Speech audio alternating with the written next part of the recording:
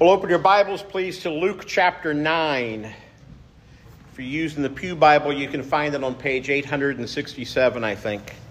The last time we were together a couple of weeks ago, we looked at Luke 9, verse 28 and following. And there we saw Jesus go up to a mountaintop to pray. He took three of his disciples, Peter, James, and John, his closest confidants, these three who formed a kind of inner circle with him. And while they were there on that mountain, Jesus' divine glory was manifested. The majesty, the greatness, the grandeur of God was revealed. It shone forth. And Luke says that the appearance of his face was altered, and his clothing became dazzling white. In Matthew's account, he says that Christ's face shone like the sun, and his clothes became as white as light. And Moses and Elijah appeared with him also in glory. And the three of them talked about the work of redemption that the Father had given Christ to do. They spoke of how the glory of God would soon be displayed in yet another way, as Jesus, the Son of God and the Son of Man, would give his life as a ransom to redeem a people for himself, to the praise of God's glorious grace, as Paul tells us in Ephesians 1. Then Jesus and Moses and Elijah and Peter and James and John, they were enveloped in a cloud. And from that cloud, a voice rang out. And that voice was the voice of God the Father. And that voice declared, "This is my Son, my chosen one. Listen to him." The Father giving his affirmation to his Son, his beloved Son, in whom he is well pleased. The Father declaring that Jesus is the anointed one, his Son, his Messiah, his Christ, and the only hope for sinners, the only one in heaven or on earth by whom sinners such as you and I can be set free from our sin and our guilt and our brokenness and our need. Today's passage picks up at that point. Our sermon passage today will be Luke chapter 9, verses 37 through 45. Let's turn our attention again to the reading of God's holy, living, and inerrant word. And I want to encourage you, please keep your Bibles open throughout our message today. Luke writes in verse 37 and says, "On the next day, when they had come down from the mountain, a great crowd met him. And behold, a man from the crowd cried out, 'Teacher, I beg you to look at my son, for he is my only child. And behold, a spirit seizes him, and he suddenly cries out. It convulses him so that he foams at the mouth, and it shatters him, and will hardly leave him.' The man said, 'I beg your disciples to cast it out,' but they could not. Jesus answered, 'O faithless and twisted generation, how long am I to be with you and bear with you?' And then he told the man, 'Bring your son here.' While he was coming," Luke says, "the demon threw him to the ground and convulsed him. But Jesus rebuked the unclean spirit and healed the boy and gave him back to his father. And all were astonished at the majesty of God. But while they were all marveling at everything he was doing, Jesus said to his disciples, 'Let these words sink into your ears. The Son of Man is about to be delivered into the hands of men.' But they did not understand this saying, and it was concealed from them, so that they might not perceive it. And they were afraid to ask him about this saying." Brothers and sisters in Christ, this is God's word for you today. The grass may wither and the flower may fade, but the word of the Lord shall endure forever. Pray with me again. Lord God, reveal your glory to us again this day, we pray. Reveal yourself, Lord, through this portion of your word and through your Holy Spirit working together. And Lord, usher us, deliver us into a greater degree of freedom as you do that, Lord, we pray. Amen. So Jesus and Peter and James and John, they descend from the mountaintop. You might remember that Peter wanted to stay on that mountaintop, basking in the glory of that moment when the majesty of God in Christ had been revealed. You might remember that, and we see that in verse 33, if you look at that, in that comment that Peter made when the glory of Christ was shown, when he said, Master, it's good that we're here. Let's make 3 tents. Let's stay here. Let's make 3 tents, one for you, one for Moses, and one for Elijah. Peter wanted to stay on the mountaintop. He had this glorious mountaintop experience, basking in the majesty and the glory of the Son and of the Father. And it's understandable that he wanted to do that. Perhaps you've had mountaintop experiences in your life as well. And thank God for them all. But we can't spend our whole life living on top of the mountain. We can't spend our whole life, sadly, not in this life, oh yes, in the life to come, spending our whole life in those blessed moments. Not all of the Christian life is a mountaintop experience. But sometimes, even most times, it's less glorious than that. You know, it's not hard to delight in God in those glorious moments, but what about in common, everyday moments? The mundane moments, even in discouraging moments. As Jesus and Peter and James and John descend the mountain, they come into a scene that's anything but glorious. Luke says that a great crowd had formed there. And Luke introduces us to a man. Look at verse 38. Luke says, a man from the crowd cried out, Teacher, I beg you, look at my son, for he's my only child. Can you hear the desperation in his voice? Is that a sound that has come out of your mouth before? Are there times that you have cried out to the Lord, Teacher, Jesus, Lord, help me? And you're desperate for help. Now, why is this man so desperate? Well, Luke tells us, look at verse 39. The father goes on saying, my son has a spirit, meaning a demon inside of him. And it seizes him and he cries out and it convulses him so that he foams at the mouth and it shatters him. And it will hardly leave him, meaning that it hardly gives him any rest. It torments him day and night. Do you know what it's like to be shattered by a sorrow, a difficulty in life? Do you know what it's like to feel a sense of torment that you don't know if it will ever leave you?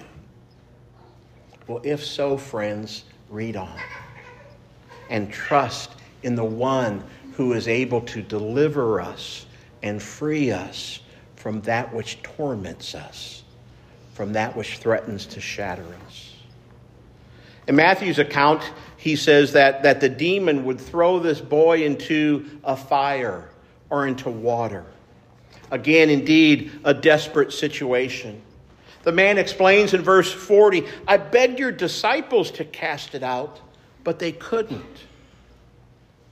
And I wonder if maybe this might be the reason why there's such a large crowd that's gathered there at the base of the mountain.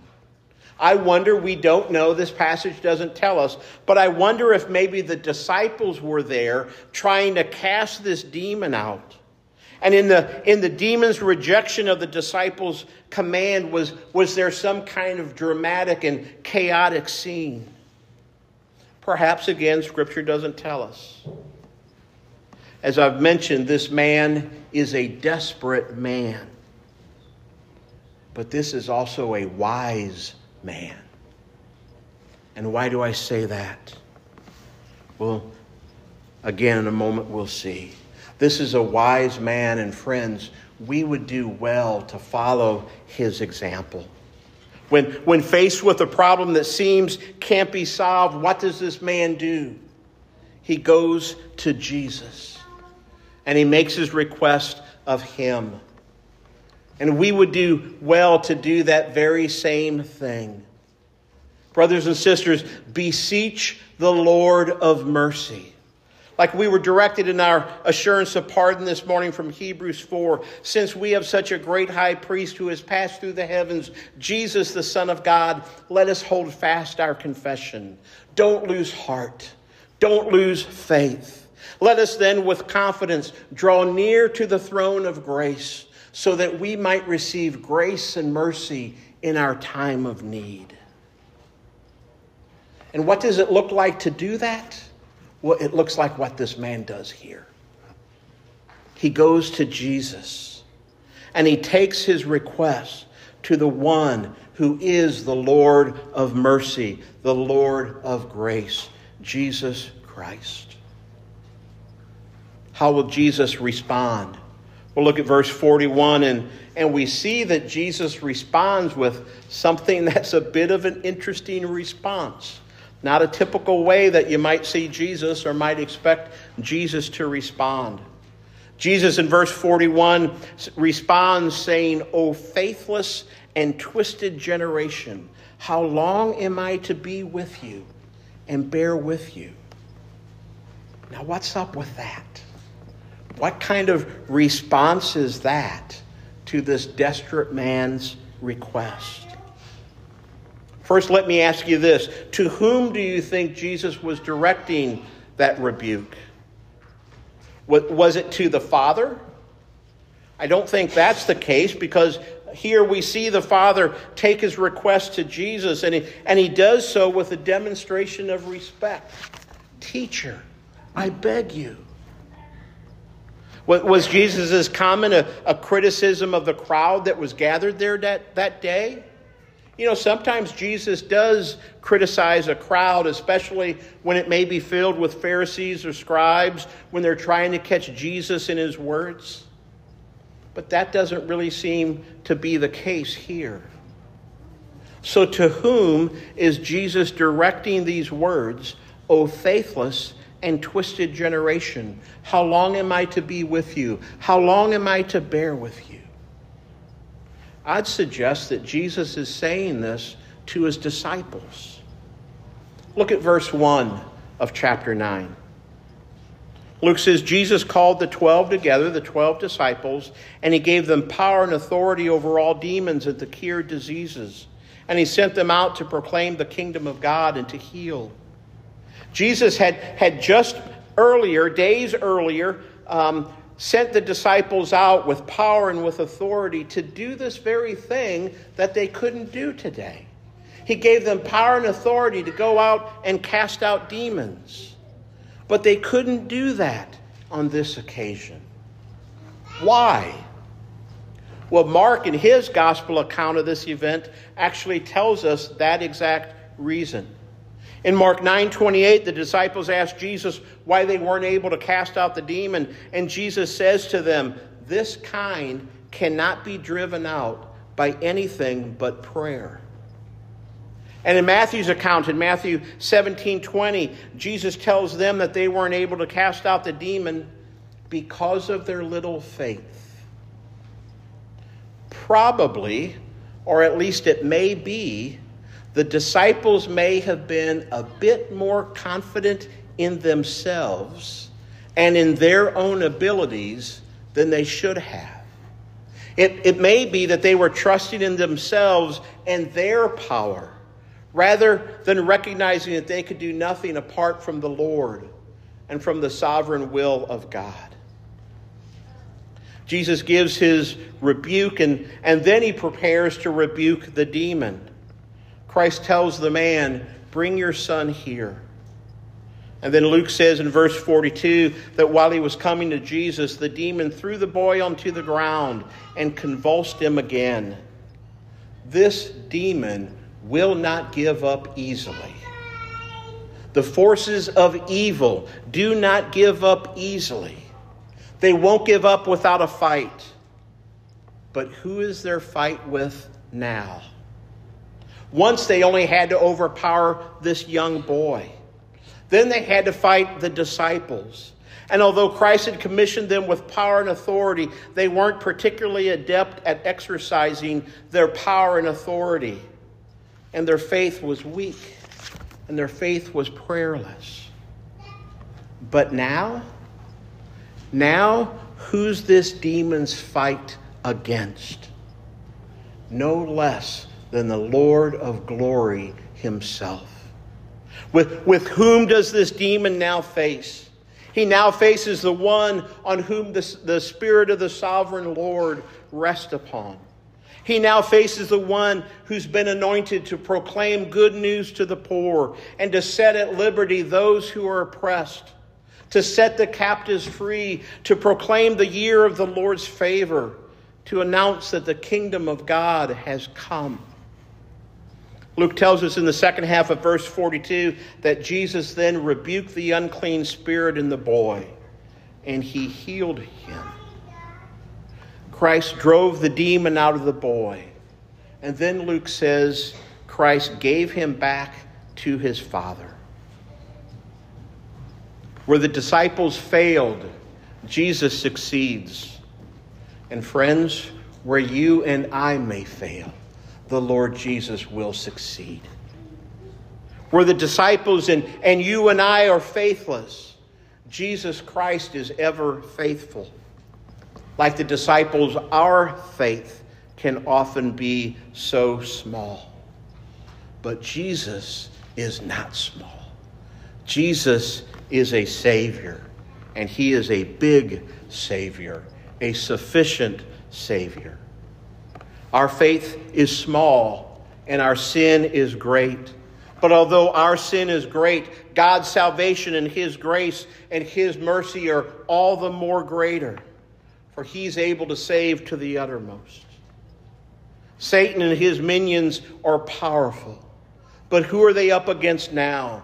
Jesus, God the Son, who along with the Father and the Spirit is Elohim, the Creator God, unmatched in power and in authority. And Jesus, the eternal Word of God made flesh, the second person of the Godhead, now come in the person of Jesus Christ, now reveals his power and his authority over this created being, this demon. And Jesus, the Creator, speaks, and the creature, the demon, responds. It submits to Christ's voice. You'll remember on the mountain the day before, the voice of the Father spoke from the cloud. And do you remember what that voice said? Verse 35, it said, "This is my Son, my chosen one. Listen to him." And here we see this demon do exactly that. It has no choice but to do so, to listen to Jesus and to obey his voice.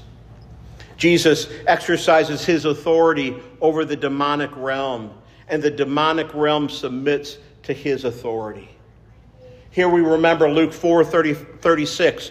Who is this with power and authority that he commands the unclean spirits, and they obey and come out? Let me ask you this. How do you respond when the voice of Jesus speaks to you? How do you respond when the voice of Jesus speaks to you in the pages of Scripture? Are you attuned to that voice? Do you seek to hear the voice of Jesus? Do you spend time in his word? Do you recognize the authority of that word? The disciples were lacking in prayer. And that same can be said of us. And if you might find yourself lacking in prayer these days or lacking in spending time in the Word, let me commend to you the book that we have there at the door. That book, Face to Face, that daily devotional, which is a way to enter into Scripture and then to spend time with the Lord. Please take that on your way out. It's our gift to you. After Christ healed the boy, Luke says that Jesus gave him back to his father. He restored him to his Father. That's what Jesus does. Jesus brings restoration. He turns back the effects of the fall. He brings restoration where once there was only devastation. And like with this boy, Christ brings freedom where there was once opposition. He did that for this boy, and he can do that for you and I as well. He can heal those broken places. He can restore that which has been lost. He can bring freedom where now there's opposition, oppression. You know, we all have those broken places in our lives. We all have aspects of our lives where the Lord desires to bring greater healing and greater freedom. Ask the Lord to reveal those areas of your life where you're not yet walking in that full freedom and healing that you know the Lord desires for you to have, and that's available to you. And if that's something that you're not quite sure how you might be able to do that, Amy and I would be happy and honored to walk with you as you seek that healing, that freedom. Please engage us in conversation about that, or your elders. To the Lord bringing freedom and restoration to this boy and his father, Luke in verse 43 tells us that to all of this, all were astonished at the majesty of God. I've noted many times during our study of the Gospel of Luke that you can think of this book of the Bible as the Gospel of Astonishment. Luke frequently speaking this way of the people's response to the works of Christ. And we see that response here again today. The majesty of God has been revealed. The day prior, Peter, James, and John were astonished as the majesty of God was revealed to them in the transfiguration of Jesus on that mountain. And now today, that astonishment at the glory of God in Christ, that isn't just restricted to those three anymore. But now it's being revealed here to all those who are part of this crowd. To the formerly demon-possessed boy, to his father, to the other 9 disciples, to all those in the crowd. Luke then makes a transition from the glorious to an ominous. And I say that because of verse 43. Look at that if you would. Luke says, as they were all marveling at everything he was doing, Jesus said to his disciples, let these words sink into your ears. The Son of Man is about to be delivered into the hands of men. This speaking, of course, of what would soon await him in Jerusalem. Christ had mentioned this earlier in verse 22 when he told the disciples, the Son of Man must suffer many things and be rejected by the elders and the chief priests and the scribes and be killed, and on the 3rd day be raised. And that truth, that reality, that destiny that awaited Christ in Jerusalem, friends, that's what we've seen shown forth in this holy meal that's been set before you. Luke says in verse 49 that the disciple in verse 45 that the disciples couldn't understand this thing that Christ was speaking of when he said that he would soon be delivered into the hands of men. They couldn't grasp the concept of what he was talking about. Mysteriously, Luke even says that this was concealed from them so that they might not perceive them, and that they were afraid to ask what he was talking about. They were afraid to ask what he was talking about. because Jesus was saying these dreadful, fearful things. Maybe they didn't ask because they weren't completely altogether clueless. Maybe they didn't want to think anymore about the thought that seemed unthinkable to them, that Jesus, God's anointed, would be killed. Luke says that the disciples couldn't understand what Jesus was talking about when he prepared them for how his life would soon be required of him. Can you? Do you understand that? The glory and majesty of Christ was revealed this day when he delivered this demon-possessed boy and restored him to his father. The glory and majesty of Jesus was revealed the day before on the mountain with Peter and James and John. But Scripture tells us that the glory of Christ is most revealed in his work upon the cross, when he gave his life as a substitute for ours, when he gave his life as an atoning sacrifice for our sins, and when his glory was revealed again, when 3 days later he was raised again from death to life. Has the glory and majesty of Jesus and his cross and his empty grave, has that been revealed to you?